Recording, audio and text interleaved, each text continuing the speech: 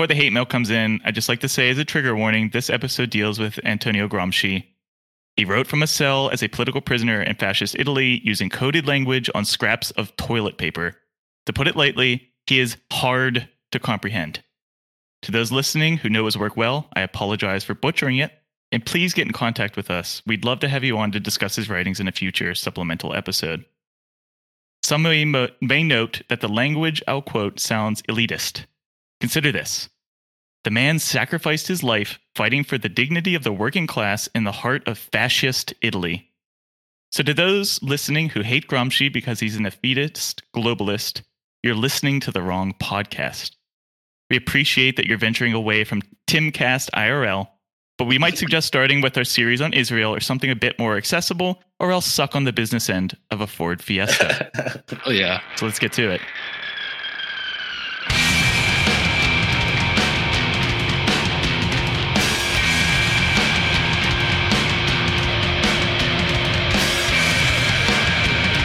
You are listening to the Intervention Podcast with Spicy Levi and Mike from Turn Leftist. So, how's it going?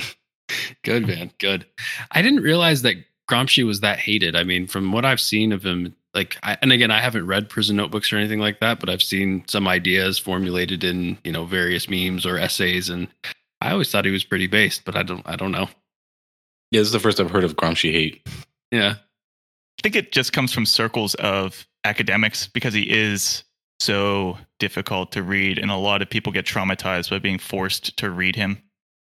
You're listening to the third or fourth. I guess it depends on if we're calling that intro as part of it, but whatever installment of our Reading Capital series. So welcome back to our second or third, whatever fucking project we're on right now, running in parallel. Let's get to it. So Marx was a philosopher, a literary scholar, an historian, an economist, a polemic, an artist, and even more. His writings embodied many of these at often contradictory ways to his approach. But in doing so, he opened space to critique an understanding of concepts taken for granted. This is his method for interrogating the fetish, getting beyond appearances, beyond common sense, to understand the contradictions at heart. Writing in a prison cell with the Italian fascists who had hoped he would rot away, Antonio Gramsci articulated his unorthodox approach to Marxism. Among these prison notebooks, he wrote, quote, "All men are philosophers," end quote. But most, he continued, quote, "accept the world passively and without care," end quote. This philosophy of the masses he called common sense. Marxists, he argued, though vigilantly reflective in thought, developed a, quote, higher philosophy, end quote. Marxism, he argued, quote, does not seek to sustain the simple people in their primitive philosophy of common sense, i.e. keep them ignorant so they can passively accept the dogma of Marxism, but instead to lead them to a higher view of life. If it asserts the need for contact between the intellectual and the simple people, it does so, not in order to limit scientific activity and maintain unity at the low level of the masses, but precisely in order to build an intellectual moral block which makes political possible the intellectual progress of the masses and not only of a few groups of intellectuals. That's one sentence, guys. To Gramsci, this is the core of politics and a driver of the historical process, the attempt to, quote, unify theory and practice, end quote. Just reading that section or that formulation of his thought, I can see why people draw a through line between Lenin and Gramsci. I mean, we talk about this a lot in the context of the line that these online MAGA communists and Pat Socks are taking. But the point is not of the vanguard party, of the leading communist party, to kind of sink to the level of the common sense. I mean, and that's a good way to put it, of like this block of people is the most reactionary in the case that I'm talking about. It's to bring them along politically and intellectually as well. We're surrounded by these systems, these media projects, whatever it is. So it kind of generates just like this thought where most people, if they throw out like some inherently reactionary thought, they're going to expect a similar response when they're surrounded by a group of people, because it's just, hey, this is what everybody is thinking, right? But like we as communists shouldn't say, we need to be like, okay, no, like that's actually not how we should look at this situation. We need to bring you along progressively with us. And not in a condescending way either. It gets hard, right? Because you don't want to sound like you're talking down either. So it's like, it's tough. That's exactly it, Nick. That's the whole thing. Because I think what you're describing is also, it's called tailism, right? Where you tail the people, because it's like, if you're talking about the mass line thing, it's where you are behind the people, or like, reiterating the cultural struggle, as opposed to like trying to reform it to be more progressive. But then there's also, I don't want to say it's called headism. I think that's wrong, but it's the opposite thing. It's like literally, like you're saying, being too condescending, like you're too far ahead of the people and you're trying to make them progress too much. And I guess it spawns too much of a reaction, and your revolution crumbles. And it's funny because whether or not you are a tailist or a headist or whatever the proper term is, seems to only be determined after the fact by how successful or not your revolutionary project was. And where it becomes even more complicated in Gramsci's, I think, main criticism of Marxist-Leninist parties of his day is that it's really easy to become calcified in arguments if you're not constantly critical of why you're making those arguments. So there's a sort of common sense Marxist view that can develop that you don't realize has just become common sense, not that it's been critically analyzed and reapplied. So, what happens in Soviet Russia does not necessarily work in fascist Italy in terms of getting people on your side. Right.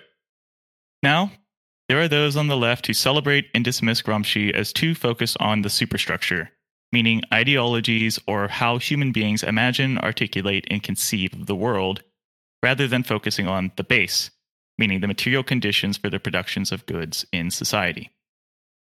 There may be truth to this, but in these chapters I believe Marx revealed that he is interested in the realm of ideas, or how human beings conceive of the world around them before they take their actions. Human beings possess the imagination to conceive of a radical departure from the contemporary world. At the same time, these ideas are created within the world as it exists.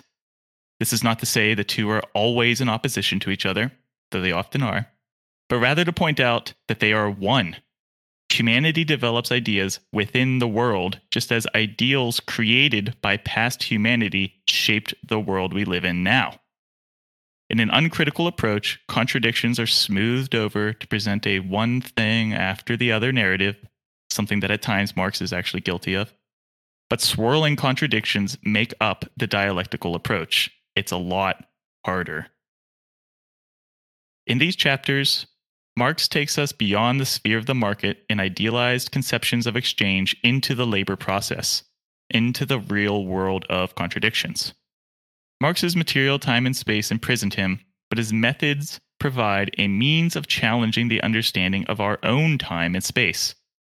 This is a point that Gramsci also noted. Quote, "The process of the creation of intellectuals is a long and difficult one, full of contradictions, of advances and retreats, of disbanding and regrouping." End quote.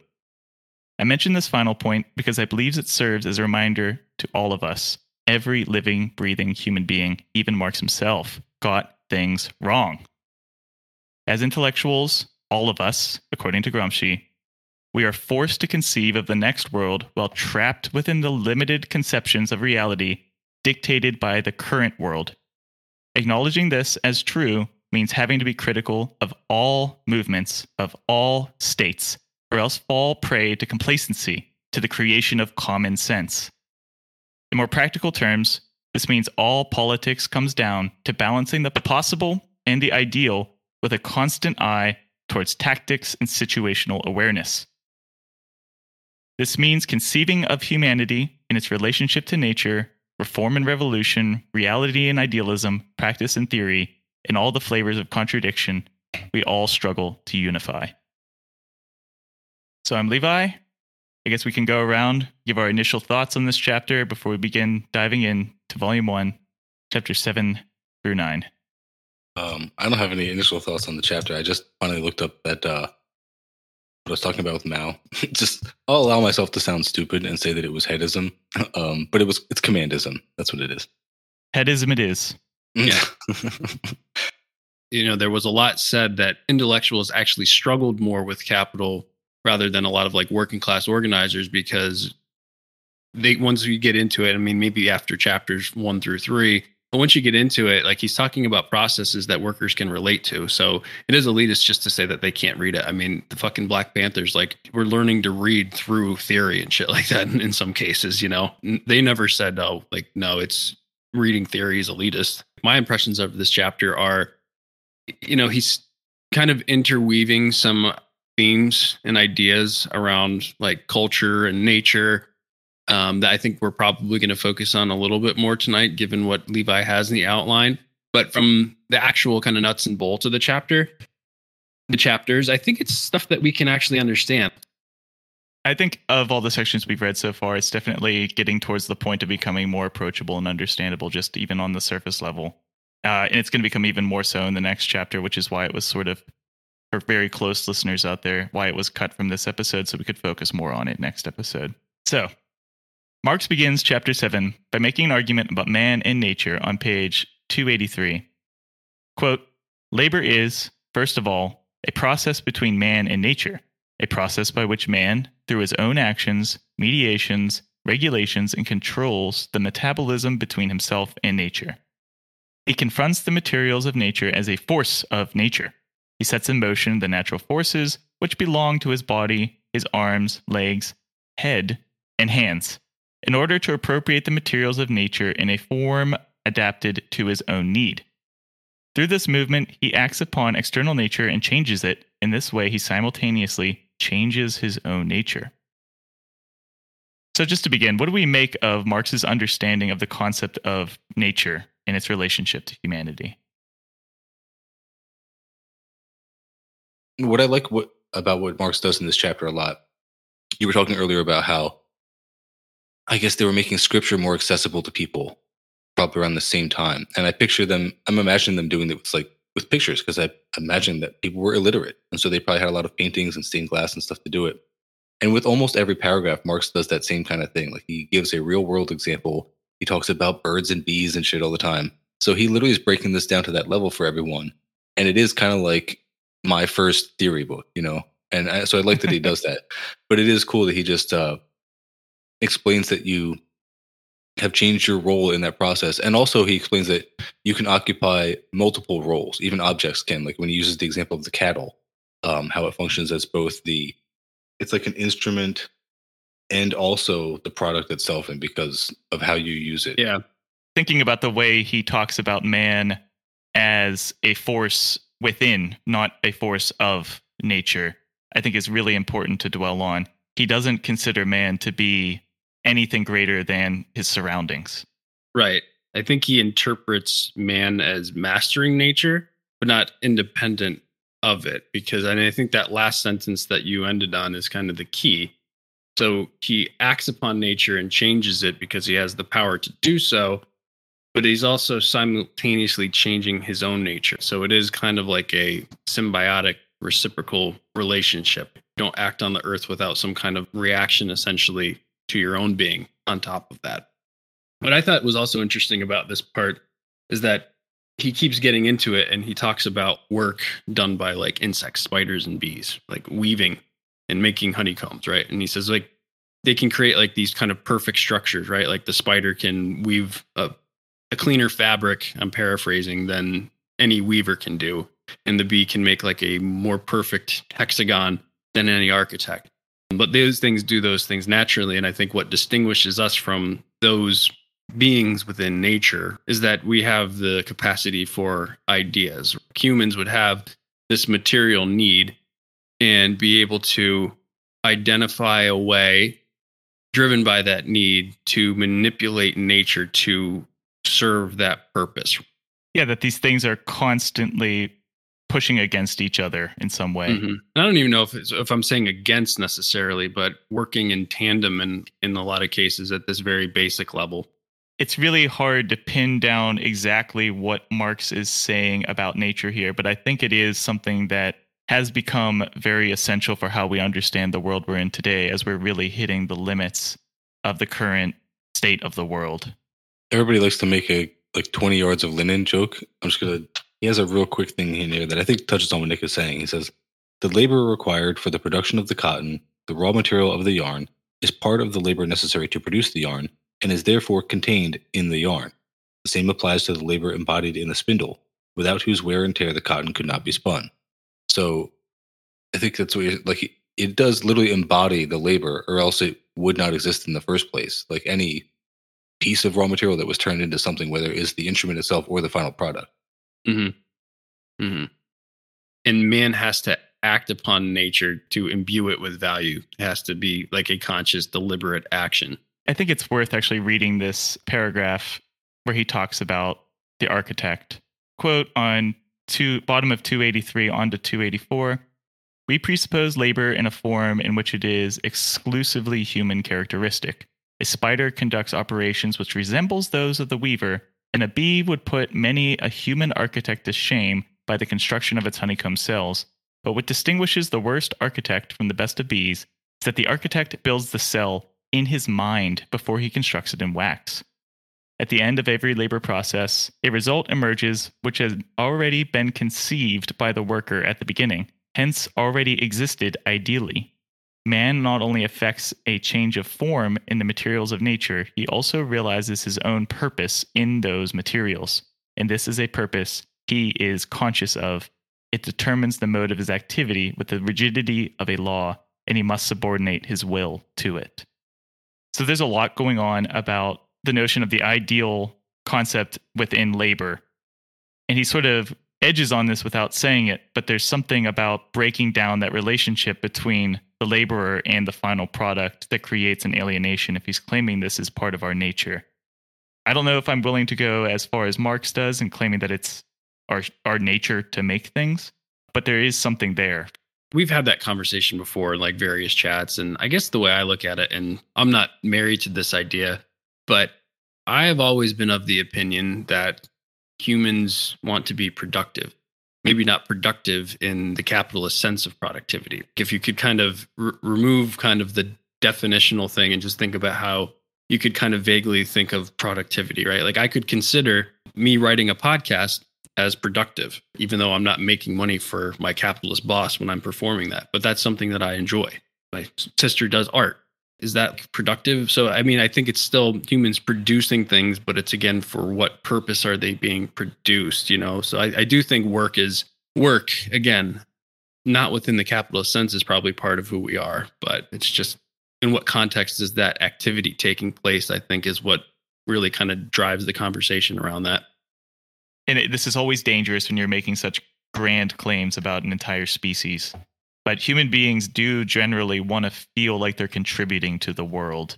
We have some sort of drive to create and feel productive. We definitely feel insulted if we're told we're not being productive. I think that touches on like the bigger point, which I was not getting at earlier when I was saying that like people change their nature to make themselves a laborer once they start doing labor.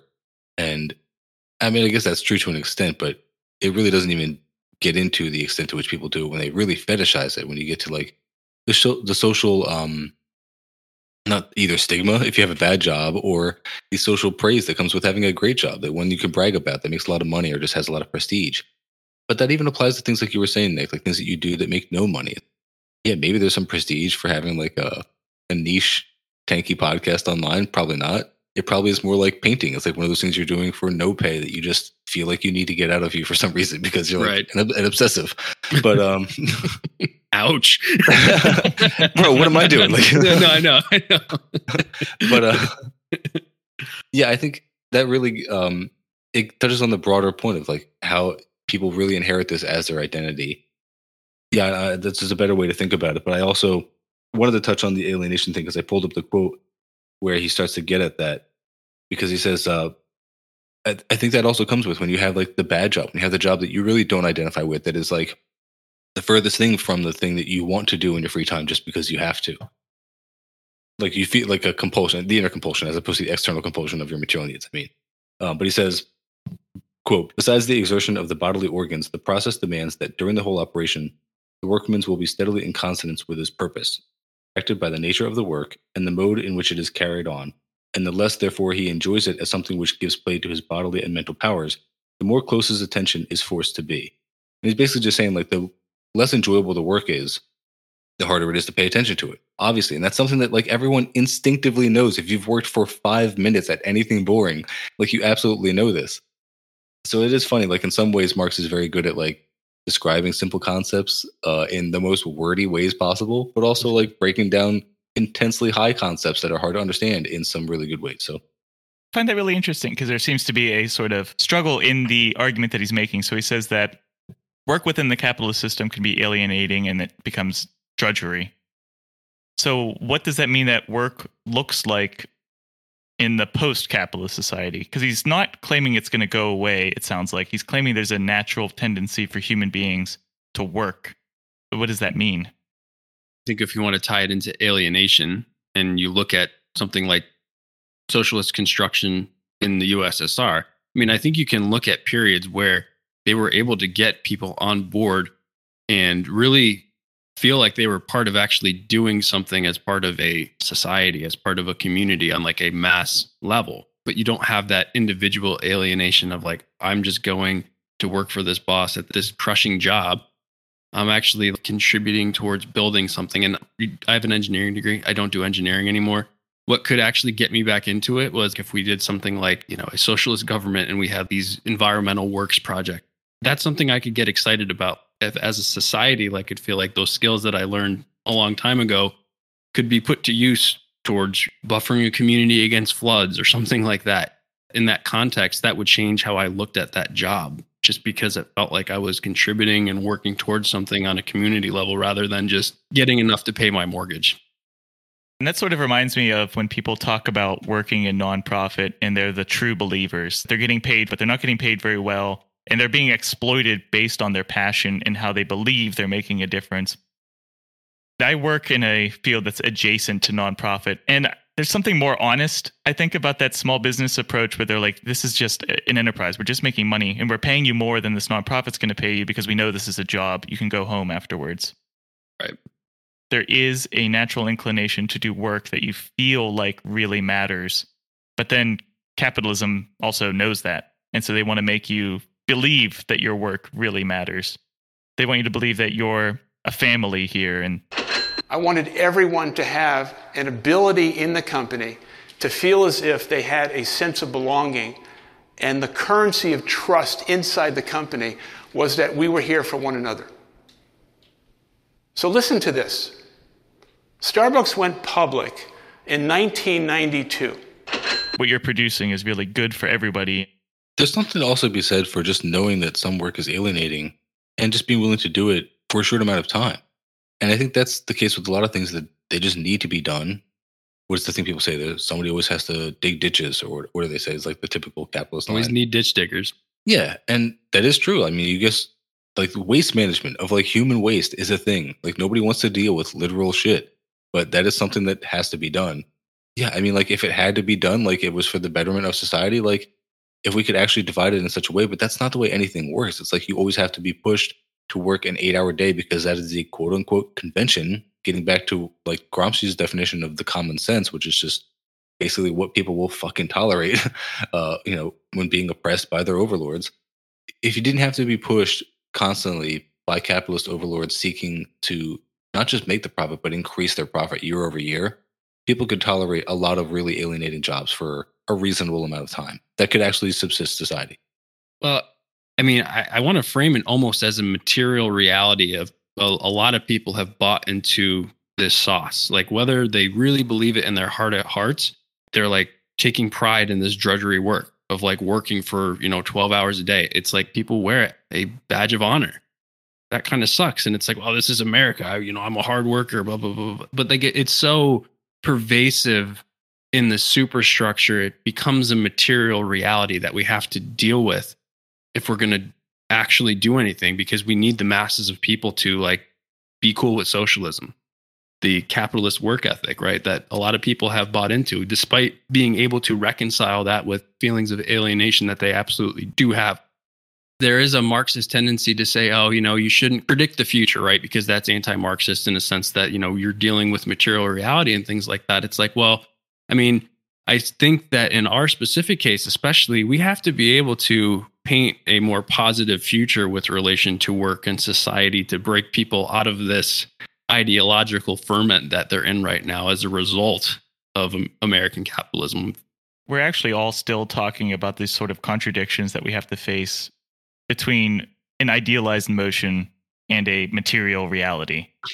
Just changing all the material realities tomorrow, we wake up and suddenly there's a communist structure. Doesn't mean that everybody's going to buy in immediately and it's going to stick around. Let's say there's a giant strike.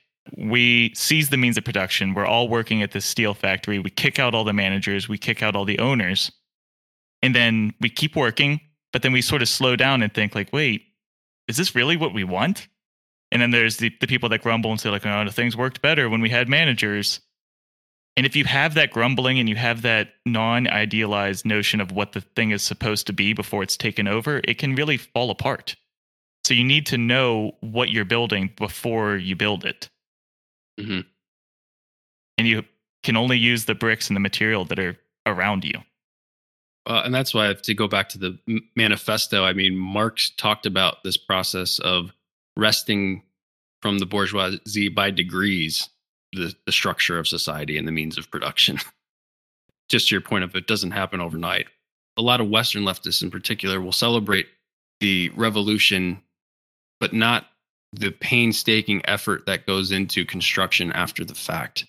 And like feudalism didn't just switch like in a binary fashion to capitalism. There's still vestiges of the old society that you have to deal with. I mean, there's still vestiges of feudalism that we're still dealing with, you know? It's a process. It's a process, and it's a process that requires constant vigilance. You can never really stop examining, which makes it all that more susceptible to corruption, I guess is a way of thinking about it. You know, after this revolution happens, you really feel the need to solidify the gains that you've made, but you don't want to stamp down on dissent from the direction that it's going. It's the contradiction of existing socialism. Mm-hmm. And it's a dangerous contradiction to be in. The Cuban example against homosexuality is one of those perfect examples where they made that mistake early on. They constructed a ideology that was anti-homosexual, and that was wrong. And they later admitted that and went back and apologized for it. You'll hear all about the claim of anti-homosexual trials in Cuba, but you don't realize, like, yeah, what were they doing in America at that time? Like, things weren't great for gay men in Florida. I mean, they're not great for gay men in Florida today. Speak for yourself, honey. But now in Cuba, you can be a family of 10 dads.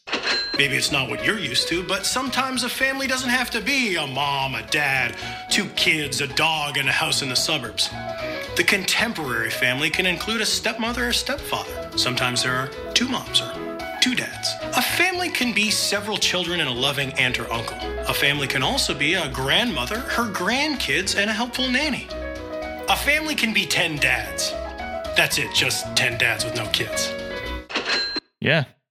I mean, literally, though, to make a more serious example, because I think that's a reference to like a skit from like years ago or whatever. So we had a Pastors for Peace caravan come through to talk about Cuba. They talked about the family code, and there's a real example where they had a gay couple and a lesbian couple, and they kind of came together to have biological children. But they also, in the process of that, decided that the 4 of them could function as a family unit to raise these children. Horrific. The horror.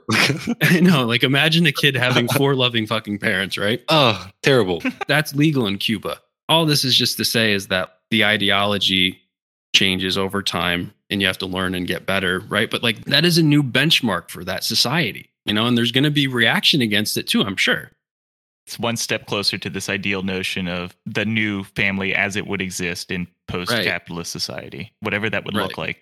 And we're limited in our imagination because we currently live in the capitalist society. Yeah, and we're fucking banning books. Immediately when you said that, Nick, Levi, you don't have any kids, do you? Not that I know of. Okay. I have no children. No. None that you worry about on a daily basis is the important part here. But like, no, immediately when you said that, Nick, I was like, man, the relief that they must feel just like knowing that if something happens to them, any of those 4 parents, that like their kids will be taken care of by a house full of loving parents as well. Like, just as a parent in a quote unquote traditional nuclear family, it's like I worry all the time. What will happen if I like just get into a stupid car accident or something, and my kids are left without a dad? There'll be another dad, probably another few months. It's fine. In that meantime, like it'll be really rough for them, and I worry about them a lot. Right. You make a good point, Levi, saying that like there is that vision of what the post-capitalist family structure would look like, and these guys who are like lamenting the death of the nuclear family as if it's something to strive for. It's like, no, that is like a barely functioning model. And I think the more conditions get dire, you may see families that bring in roommates that then become family members because they just can't make ends meet anymore. Like all kinds of things happened in the Depression that people don't talk about nowadays, but like there were a lot of non-traditional family structures going on even then. Also to the point of like when we talk about human nature and what that is, read Engels' Origins of the Family, caveat, go in with the understanding of like when it was written in his sources, et cetera, et cetera.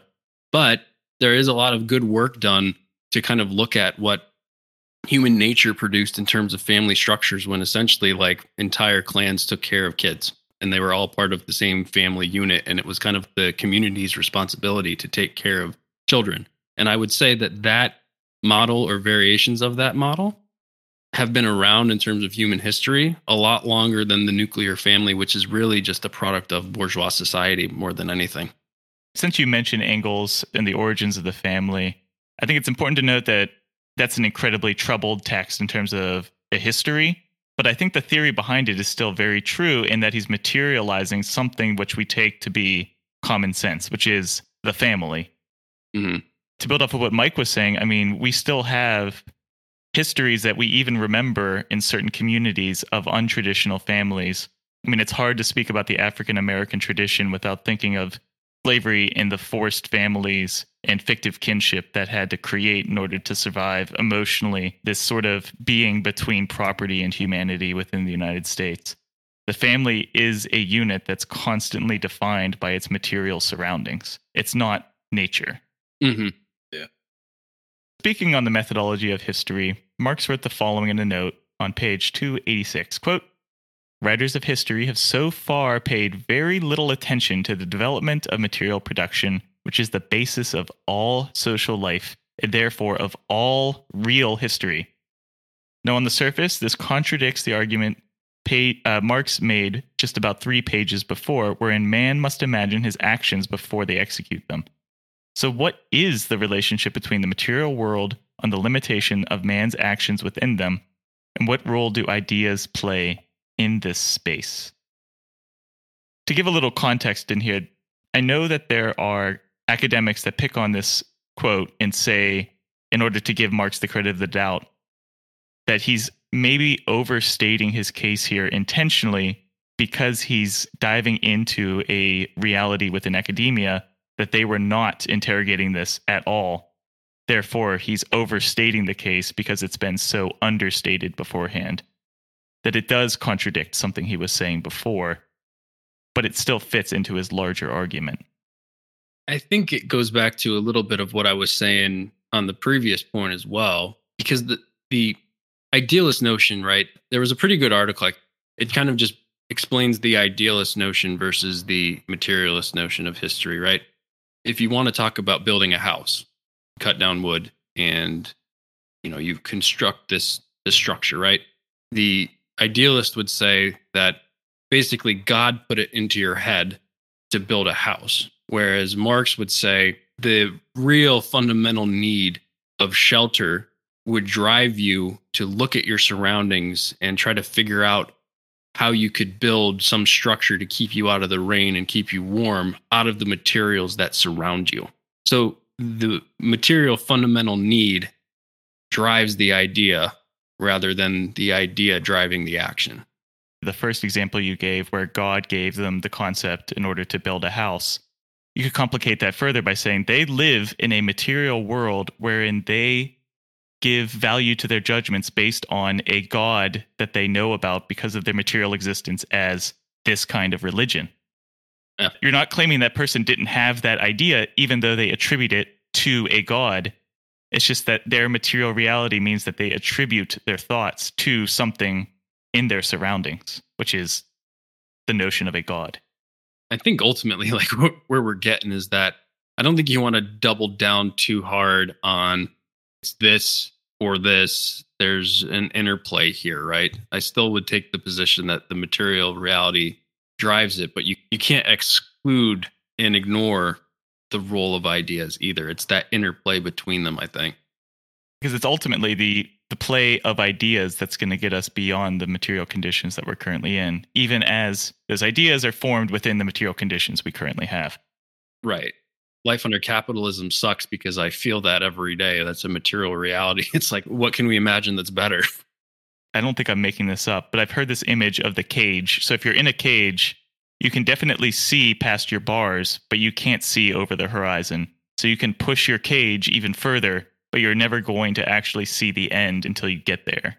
And that's sort of where we're trapped in our material world in terms of our ideas. We might be able to see beyond the cage, but we're not going to see over the horizon. So on page 289, we get some very purple prose from Marx. Quote, "A machine which is not active in the labor process is useless. In addition, it falls prey to the destructive power of natural processes.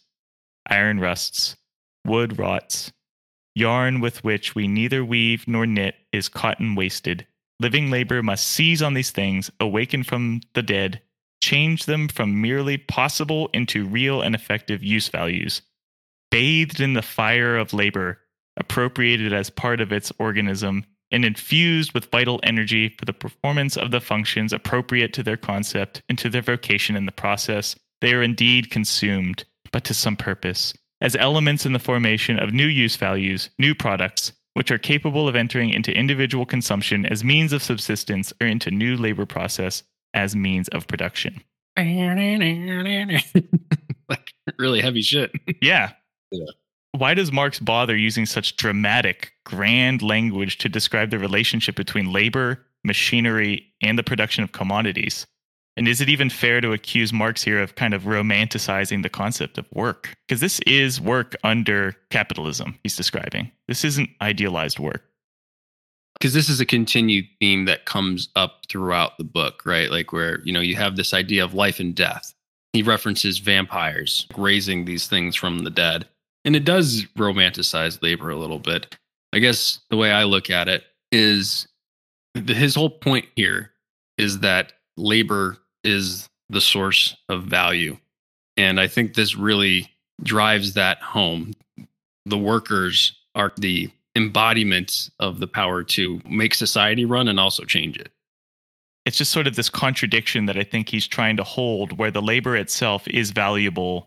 Like you said, it is the creation of value under the system. And in the future, it has to continue existing, I think, to build off of Mike's point of there's always going to be labor out there that's somewhat alienating, even if it's for a greater good than it's put towards right now.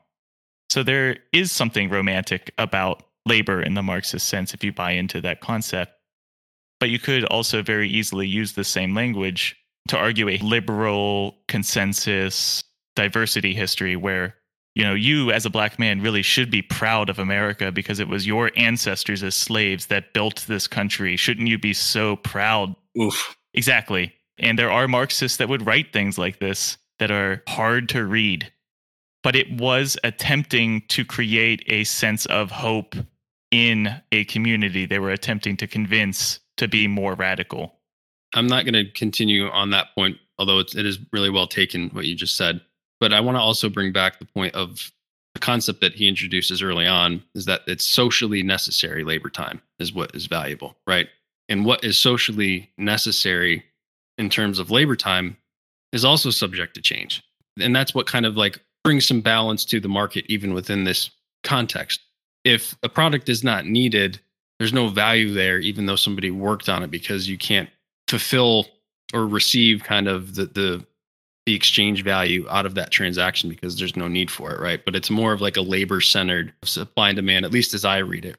Especially in this age of continued automation and AI, socially necessary human labor could become far less. You would still need labor probably at some level to keep everything together, but what's socially necessary in the context of trying to keep everybody alive, happy, and healthy, housed and fed, it could be very different. That's actually like a hopeful way to look at it.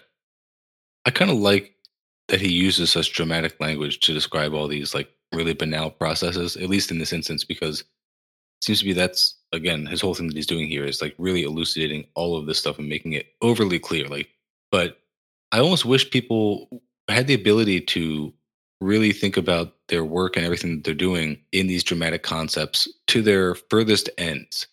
Marx starts off this chapter talking about everything from the iron that you pull out of the iron ore veins in the ground to the labor that goes into making it a raw material to the finished products that you make out of it.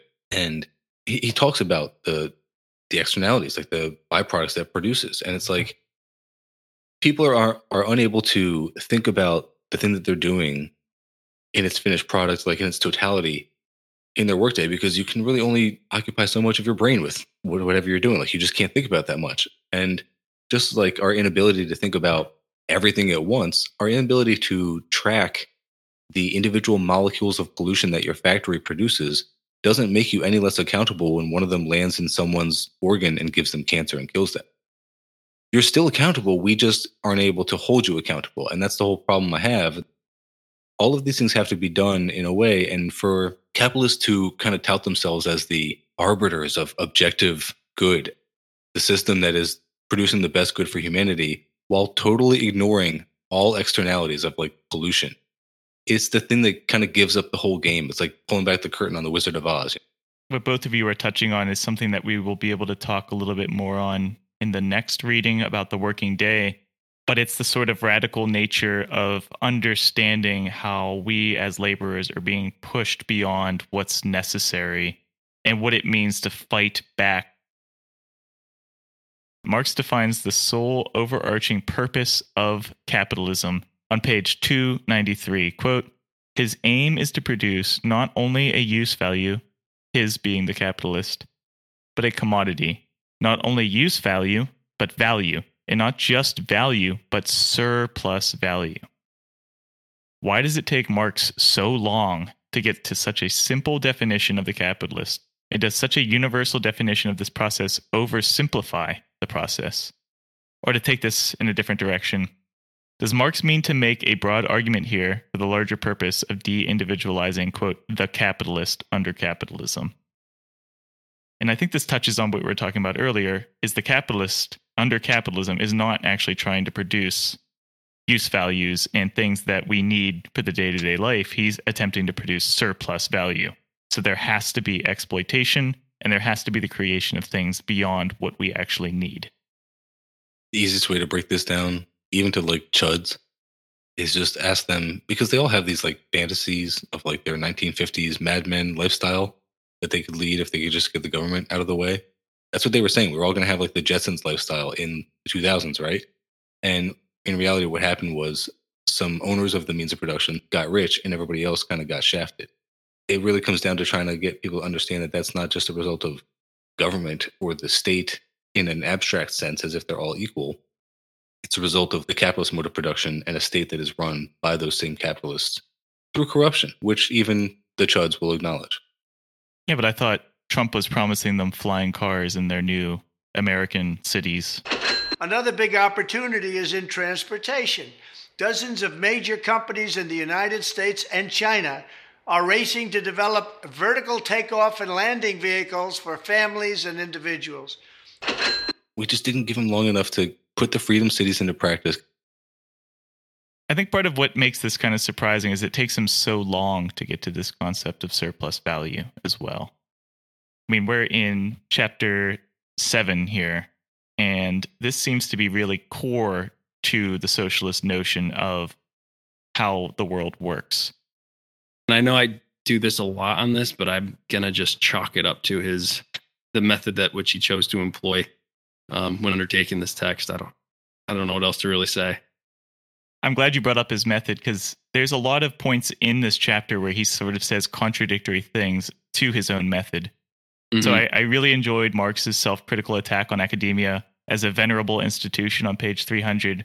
So in that area, he pantomimes the capitalist, arguing that his role as financier and overseer is a form of work before allowing a capitalist to exist.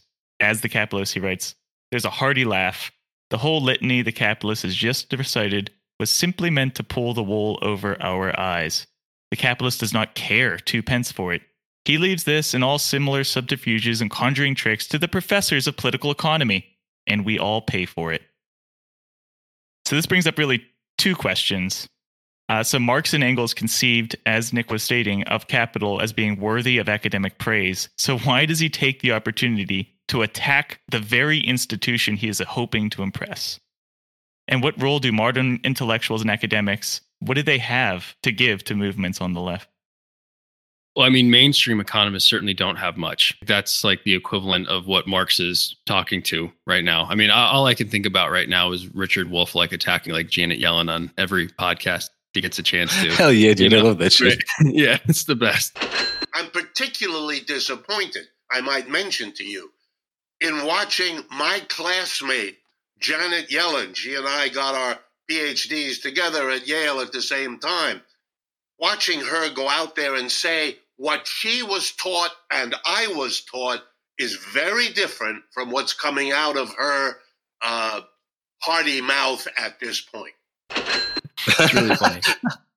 Marx is constantly critiquing the economists and the liberal bourgeois theorists of his day, right, throughout this entire text. And this is like his dig at them, saying it's like, you're doing nothing but essentially manufacturing consent for this whole process, you know? And I think we see this today still, right? The economists have just the special purpose of essentially just explaining away this system. Someone like Wolff has something useful for us where he can actually challenge this, but the vast majority of people that are given space in opinion pieces in the New York Times or The Economist, they have nothing to offer. The economists are probably one of those estates in propping up capitalism because they serve, I think, as you said elsewhere, that reinforce the mythology that everyone is forced to live under. With today's mainstream economists is that I don't even think we could apply the label of political economist to them because the politics are not to be challenged. It's just the invisible hand kind of taking care of things. I would say it's more of like a rebranding. The economists now claim that what they're doing is apolitical, but it's still very much a political economy. It's just been sheared from even that string of reality that was keeping them in touch. And I think part of that's just a notion of history in that this was still a very transitional period.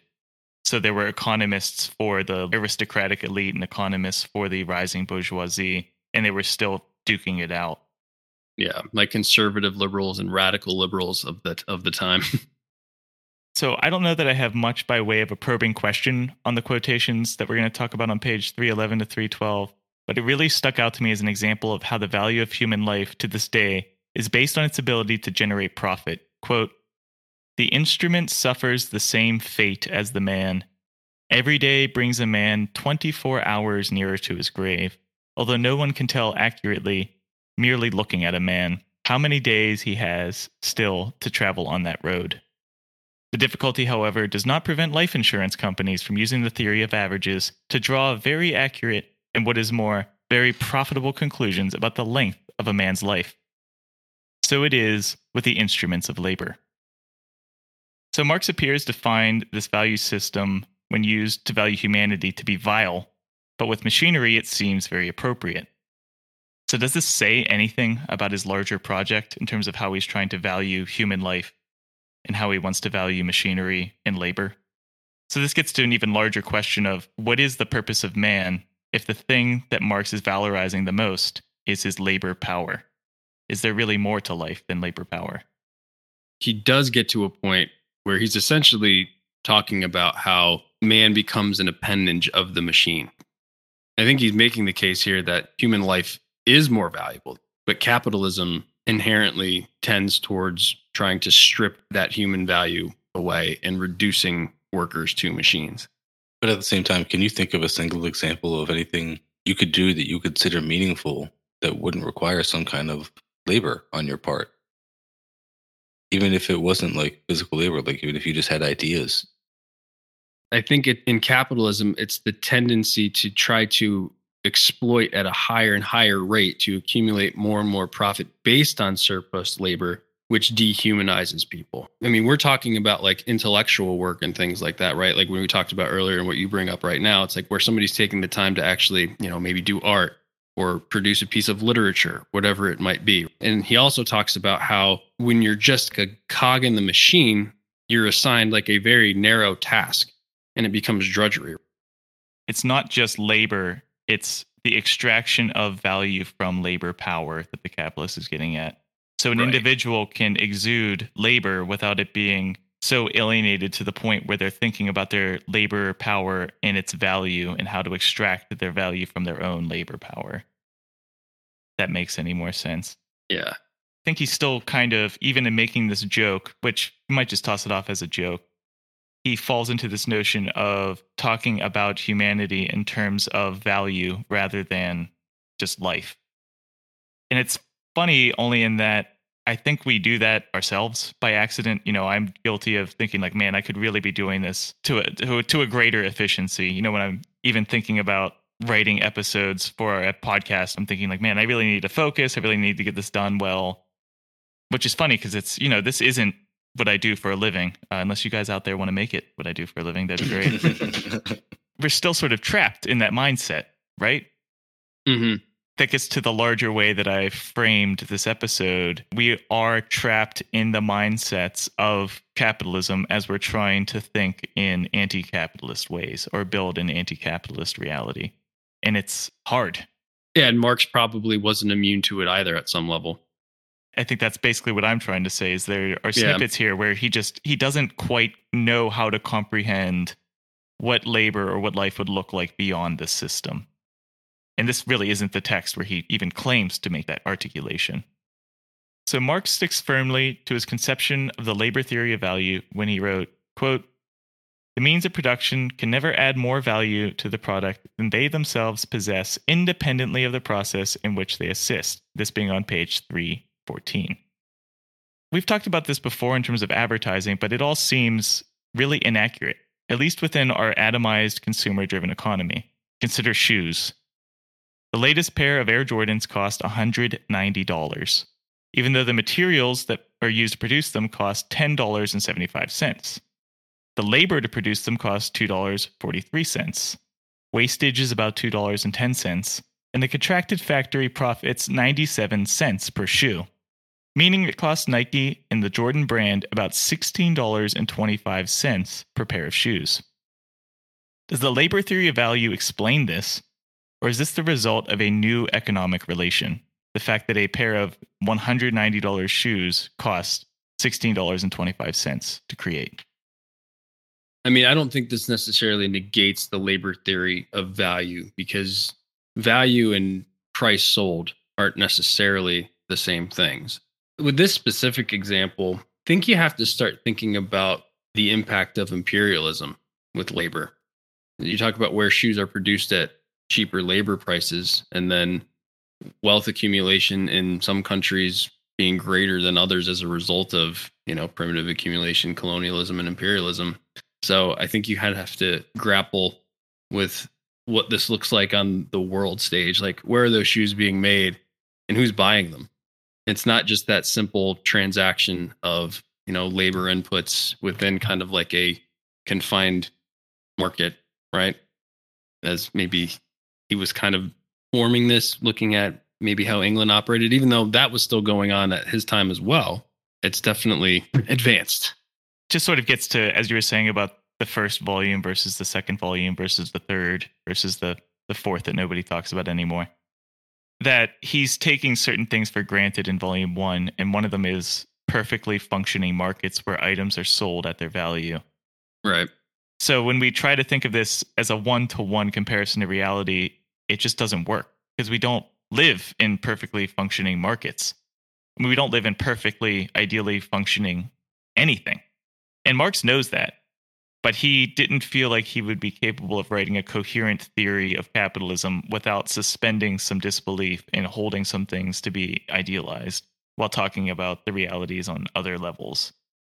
We're still very much in the building block stage of just the foundation of what capitalism is. What I will say, though, is that I think inherent in all of this theory of value and then this dissociation of price and the anarchy of the markets, as he describes it, is the foundation of what causes market crises. Like when value, prices, flow of money gets totally divorced from the reality of labor and what labor is actually being paid to put back into it. So there is a foundational thing there.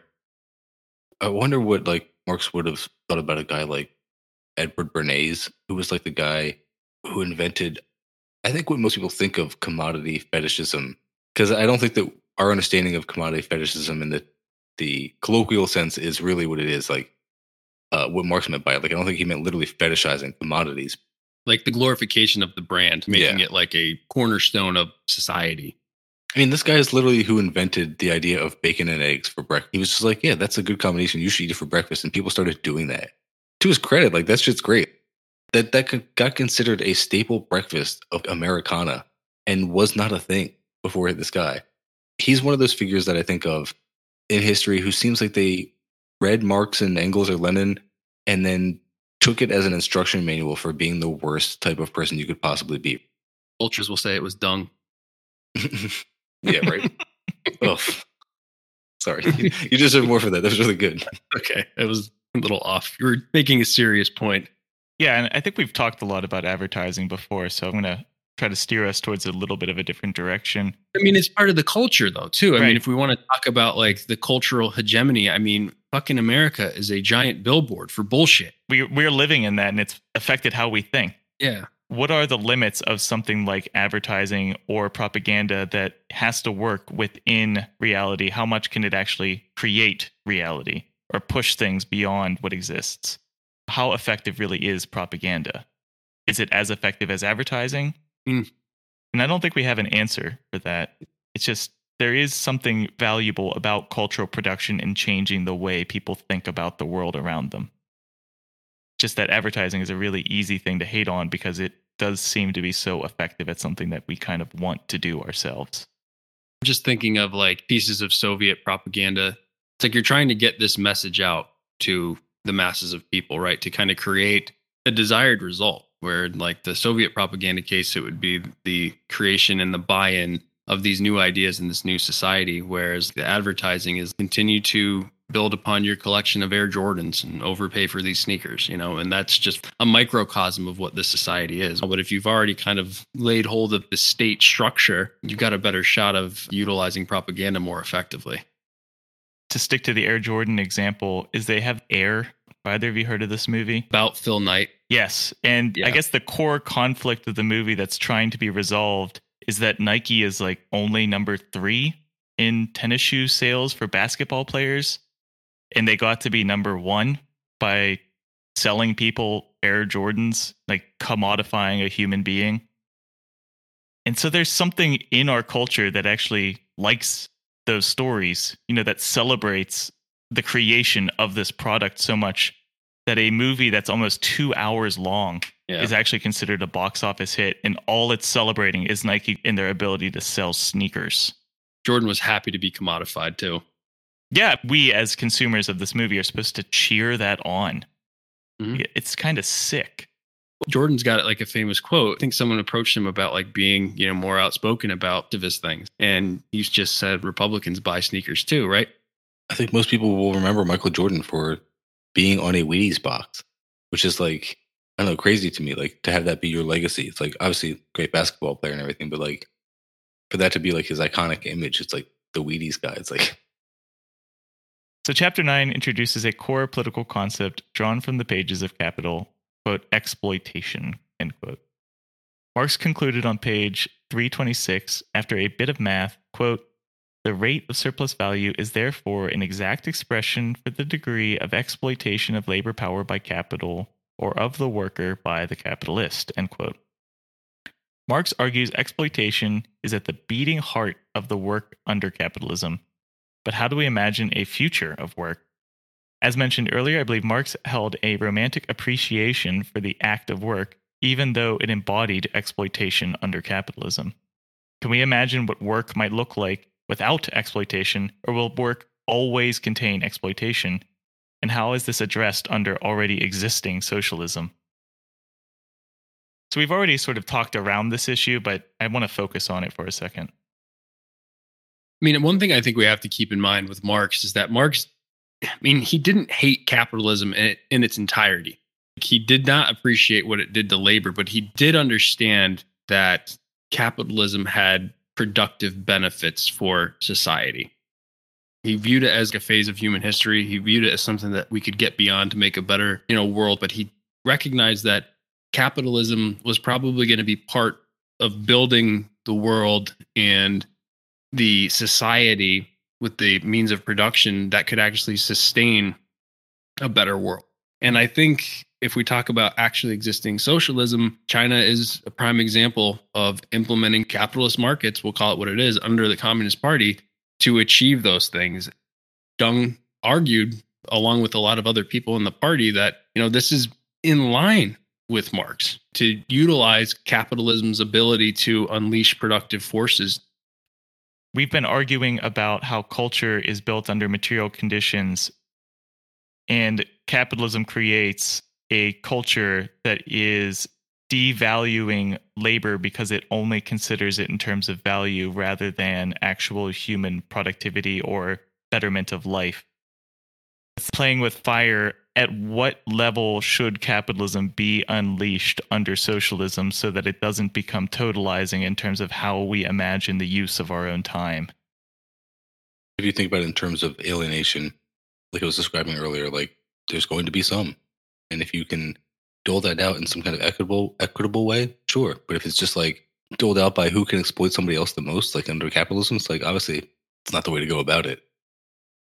How much exploitation should be tolerated in the socialism that we want to see in the future and in the socialism that we see around us?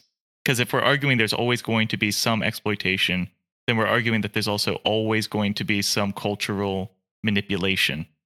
Because people want to find value in the things that are around them, and that's how they do it, by creating common sense. I need to be exploited because this is how this works. And that's a tough question to answer, especially as it relates to actually existing socialism, because we don't live there. Right. And I don't know what those conditions are. I don't know if there's a metric you can say, now we've got enough. I think that they would probably have a sense for when they think it's enough. They have like clear targets and they write documents, say, look, these are our plans and these are our timelines. But everybody pretends like we have no idea what the hell's going on. At their last meeting, the current timeline is set to 50 years. Western media was just focusing on like the number of tea sets in front of the commissar, and yeah. But they actually produce documents as well. So, I mean, it is tough because like you want to be able to say, look, like no exploitation is acceptable. I just think that history is bearing out that is an idealist position. I think, honestly, in the U.S., you could say, given where our productive forces are at right now, you could make a very convincing argument that the rate of exploitation and the rate at which we need to develop still is much less because we have so much already. To go back to an earlier point, Marx himself recognized the accomplishments of capitalism for like lifting people out of poverty. But it's funny because the people who are making those claims for capitalism are still talking about those same ones that Marx was talking about. Because once you get to like the 19th century, it's all socialism, baby. It's all like Russia and China lifting people out of poverty. When you're arguing as a socialist with people who talk about the benefits of capitalism, lifting humanity out of poverty or the Industrial Revolution or whatever, one, they are ignoring the mass exploitation that was the result of. But also, again, it's like, what have you done for me lately? Those are people who are like using rhetoric to uphold the status quo, as opposed to people who just want to see a literal better system implemented because they know that it is possible, because they are living in a world where some countries have better standards of living, have universal healthcare even, or just like some kind of social benefits that Americans want. And then you start pushing for those and you get called some kind of idealist when in reality you are being much more materialist than the people who are just trying to use rhetoric from literally 200 years ago to defend their outdated exploitative system. I'd also be willing to admit that we're a lot more willing than most people to like take the fucking Chinese Party of Communists at their word when they talk about their programs and the things that they're delivering on than most people. And I still think that the reality is probably somewhere in between that and then what Americans think, because we have to be careful. Like when we're talking about, Levi, you were asking like, how much capitalism do you allow in your socialism? How much exploitation do you allow? to meet your goals of your socialist project. It's like you could definitely get trapped in the ends justify the means and start creating work camps for your own people. Like literally what the brainwashed Westerners are afraid of when they think of the word socialism. I don't think that's what's happening in China at all, but there is definitely a reality of what they are coming out of, things that they've dealt with for a long time. And that probably exists somewhere between what we are even hearing in our Chinese propaganda spaces.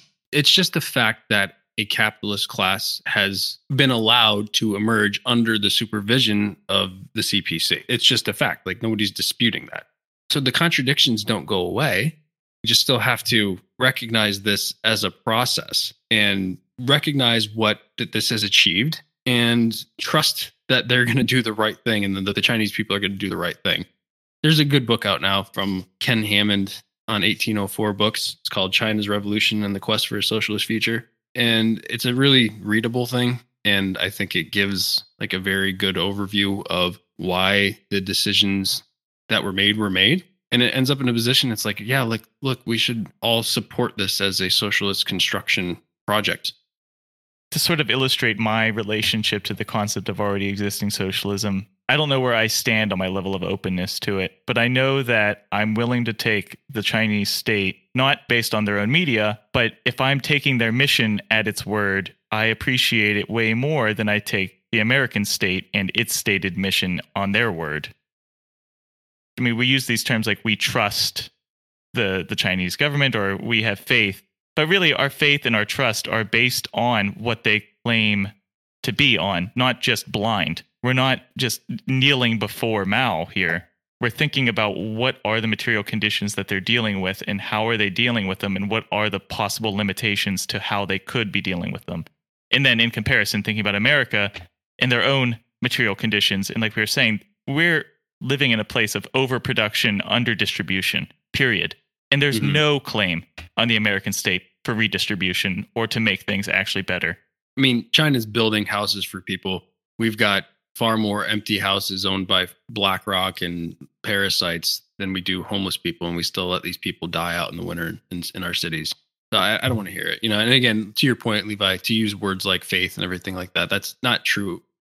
We're reconciling, again, stated goals with actual material outputs and then also just satisfaction studies done by like Harvard here. But like we can see the poverty alleviation campaigns. We can see the actual mechanisms of them kind of pulling back on being essentially the manufacturing port for the world, right? And actually focusing more on internal. Again, it doesn't happen overnight, but it's a process that's ongoing, especially under Xi, where they're focusing more on domestic production as well, rather than just kind of creating cheap goods to, again, bring wealth into the country. Take a point that Mike was making earlier as an aside that there's this sort of boogeyman. The socialists have these work camps that they're forcing labor in order to get better products at the most extreme exploitation. And, you know, these are such horrible, horrific stories that we can't fathom actually happening. Yet they're happening in the United States. It's called the prison industrial complex. Literally what we're doing. Yeah. It's horrible and unforgivable when it's done in a place like Soviet Union. Yet it's common sense in America. We have to have these prisoners work. Like, well, why wouldn't they? I think that's where this concept of faith that we're talking about comes in, because it's not actually faith or trust. It's just critical understanding of the comparison between.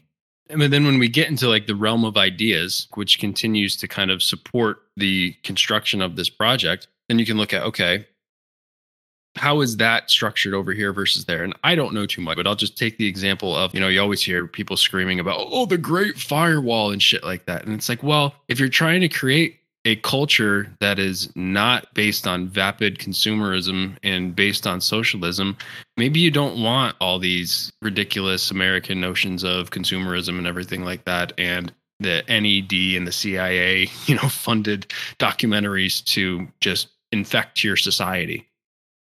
I'm more interested in holding to account the people within my own society. I would like to believe that the people within already existing socialism are doing the same for their own leaders. Because like we said, there is going to be exploitation in any system which has any level of capitalism in it. And maybe there's just going to be a level of exploitation that exists in socialism. We can't imagine ourselves beyond it.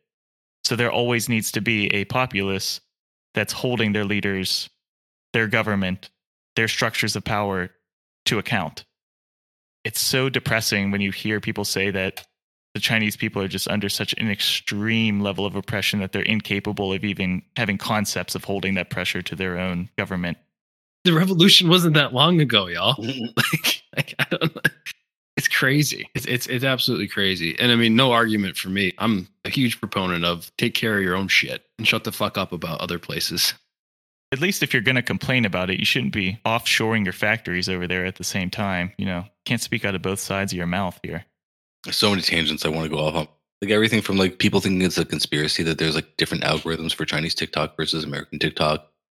Or like people thinking that American companies are bad for using Chinese labor because they're using Uyghur slaves or something. It's like, oh my God, like these people will fall for literally anything. And they will always blame any external enemy except their own government that they claim to oppose or their own elites that they claim to oppose. Anything but those. The third and final section of Chapter 9, Signor's Last Hour, is a sequel of sorts to Marx's smackdown of that foolish dogma of Say's law back in Chapter 3. Like any good sequel, this features Marx tanning the hide of a new baddie in order to bolster the legitimacy of his own approach. So Nassau Sr., the Drummond professor of political economy at Oxford, developed his theory of, quote, the last hour in his 1837 pamphlet, Letters on the Factory Act, building from an argument that the, quote, child labor law hurt British manufacturing. Sr. argued the impending 10 Hours Act could actually destroy the British textile industry. Presented sympathetically, as if it were possible, Sr. argued that a mill produced its total profit in the final hour of a worker's daily shift. If the workday went from 11.5 hours down to 10 hours, the cotton mill might actually operate at a loss if they provided the same hourly wage. Thus, Sr. concluded, either the wages for the workers would have to drop precipitously low in order to fill the mill to remain profitable, or else the entire industry would go bankrupt. As Marx put it on page 333 to 334, quote, the capitalists invited Sr. to Manchester. For his part, the professor has embodied the lecture he received from the Manchester manufacturers in a pamphlet. Quoting Sr., he writes, quote, if the hours of work were reduced by 1 hour per day, prices remaining the same, the net profit would be destroyed. If they were reduced by 1 hour and a half, even the gross profit would be destroyed, end quote. In conclusion, Marx remarked, quote, and the professor calls this analysis?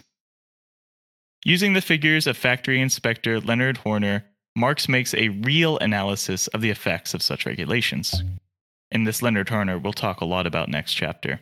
Quote, you see then that your assertion that the workman produces in the last hour but one, the value of his wages, and in the last hour your net profit, amounts to no more than this, that in the yard produced by him in 2 working hours, whether they are the first 2 or the last 2 hours of the working day, there are incorporated 11.5 working hours, i.e. precisely as many hours as there are in his working day. And my assertion that in the first 5 3/4 hour he produces his wages, and in the last 5 3/4 hour your net profit, amounts only to this, that you pay him for the former, but not for the latter, end quote. In the end, Marx shows how the reduction of 1 hour might reduce profits by 26 2/3%, but the overall profits remain 100%. All of this is an attack against the immoral arguments made by the vulgar economists ensconced in the academy on behalf of manufacturers. And this is a quote from 336. The heart of a man is a wonderful thing, especially when it is carried in his wallet. So there are really 3 things on my mind in this takedown of Sr. that are worth dwelling on. The first is where Marx shows his work to prove the exploitation of the worker within the factory. Although not nearly as punishing as hearing about linens and coats, it contains a lot of math. So how do people understand this presentation, couched in math and the vicious takedown of a vulgar economist? Why does Marx choose this charged, yet incredibly dense presentation at this point? It's really just fundamental to his whole conception of what production of surplus value actually looks like in the factory. So, I mean, I think he really has to dispel this pretty quick, where, you know, the worker works for his own subsistence in the form of his wages for this amount of time. And then every incremental hour, every minute after that goes to the production of surplus value. So it's not just that last hour that has some specific magic to it. Yeah, he's sort of just like showing his work on top of somebody that is this incredibly well-respected economist. Hey, look, I can do this math way easier than him. And not only that, I can show you how much easier I could do this math and prove this guy wrong. And he's a bullshit artist, right? It is fantastic. Like, on the guy's own territory. Marx lived during the time of Lincoln when they were ending slavery. There was a lot of doom and gloom, sky's going to fall predictions about ending slavery and how that was going to destroy all of industry in the U.S. Not really. They just adjusted because that's what capitalists do. They fucking accommodate and they make whatever accommodations they need to, whatever the market will bear. They just adjust. That's what everyone does now when businesses are saying no one wants to work anymore. They pull up 40 times over the last 3 centuries that people started saying the same thing in like print media all the way back to the printing press. Like, yeah, that's the easy way to do it, is point out the hypocrisy. But then fucking Big Dick Mark comes in here with the math and he's like, no, actually I could do the math better than you and you are a total fraud. Like, I love that shit. So the second thing I'd like to talk about is this guy, Leonard Horners. But he wrote reports on the horrendous conditions within English factories, in which Marx noted on page 334, quote, "His services to the English working class will never be forgotten, and thanks to Horner's inclusion in Das Kapital, Marx might actually be right." So Marx will give greater context surrounding his appreciation for inspectors in the next reading, but suffice to say there are conflicting factions within government which have an interest in curtailing the powers of the ascendant capitalists. So what are people's initial thoughts on seeing Marx gushing so unequivocally about someone who amounts to an obscure bourgeois figure pushing for basic reforms within factories? I mean, at this point, people are working to death 12 hours a day, right? So I think Marx has to be looking at it from the perspective of, if we can give the working class time to organize and to study, that is a huge advancement. And it is a prerequisite step for us actually being able to get the proletariat to organize. So I think it's as simple as, Marx was always in support of things that could help the working class. Tie this back to the original framing. It's creating a space where culture and thought can really thrive. If you're working 14, 15, 16 hours out of any 24-hour period, you literally just don't have time to imagine the next world. Yeah, you eat and sleep, and that's it. So the third is Marx's attack on the vulgar economists, which still rings true today. So modern economist J. Bradford DeLong argued Seigneur's pamphlet, by the time Marx wrote about it, had already dropped into obscurity, and that's a quote from that piece, and only continues to be considered today because of its evisceration here, therefore claiming that if Marx hadn't eviscerated it, nobody would have even remembered this last hour argument. But that may be the point. Marx revealed that the economist, with air quotes, is a position of an intellectual who attempts to instill complacency in the masses, not one which challenges the masses to better understand their reality. How does this continue to be relevant, even as DeLong himself dismisses Seigneur entirely as a famous blunder, as though it's not continuing to happen? And there's a quotation I'd like to get from Seigneur where he writes, quote, "It now finds that the original discoverer of the virtue of the last hour has since been so far improved as to include morals as well as profits, so that the duration of the labor of children is reduced to a full 1 hour. Their morals, together with the net profits of their employers, will vanish, both behind dependent of this final hour." So what Seigneur was arguing, even though it's a famous blunder, is that children should actually be going back to work and working more because it's good for their moral development, which is more or less what the legislature in Missouri is currently discussing. So is this a famous blunder, or is this how the economist works in society? Jordan Peterson literally just tweeted that out. He was like, in response to some children being found working like McDonald's at like late hours doing like dangerous shit. He was like, oh no, they were working as opposed to like being transed by TikTok, whatever he said. It was really dumb. Yeah. As opposed to being children. Yeah. In the minds of the conservatives, we're living in this crisis world of like this, moral and societal decay, the trans people grooming. And it's also that nobody wants to work, right? But in order to be like a just, righteous American, you need to be working. But again, so they're just doing the same thing all over again. Seigneur is speaking to these capitalists, factory owners, and it's just music to their own ears because they can get more surplus value out of these children, out of that last hour. They just don't want to see any bit of that cut at all. But like the economists and the media are still serving the same function to keep up reality and get people to buy into it. People will claim that Marxists are these elitist because they're making arguments about society and how people should fit into it, which is against common sense. Whereas economists are just saying common sense things like, yeah, if a kid's not working and being exploited, then he's clearly going to be on TikTok being transed or, whatever common sense they're going to claim.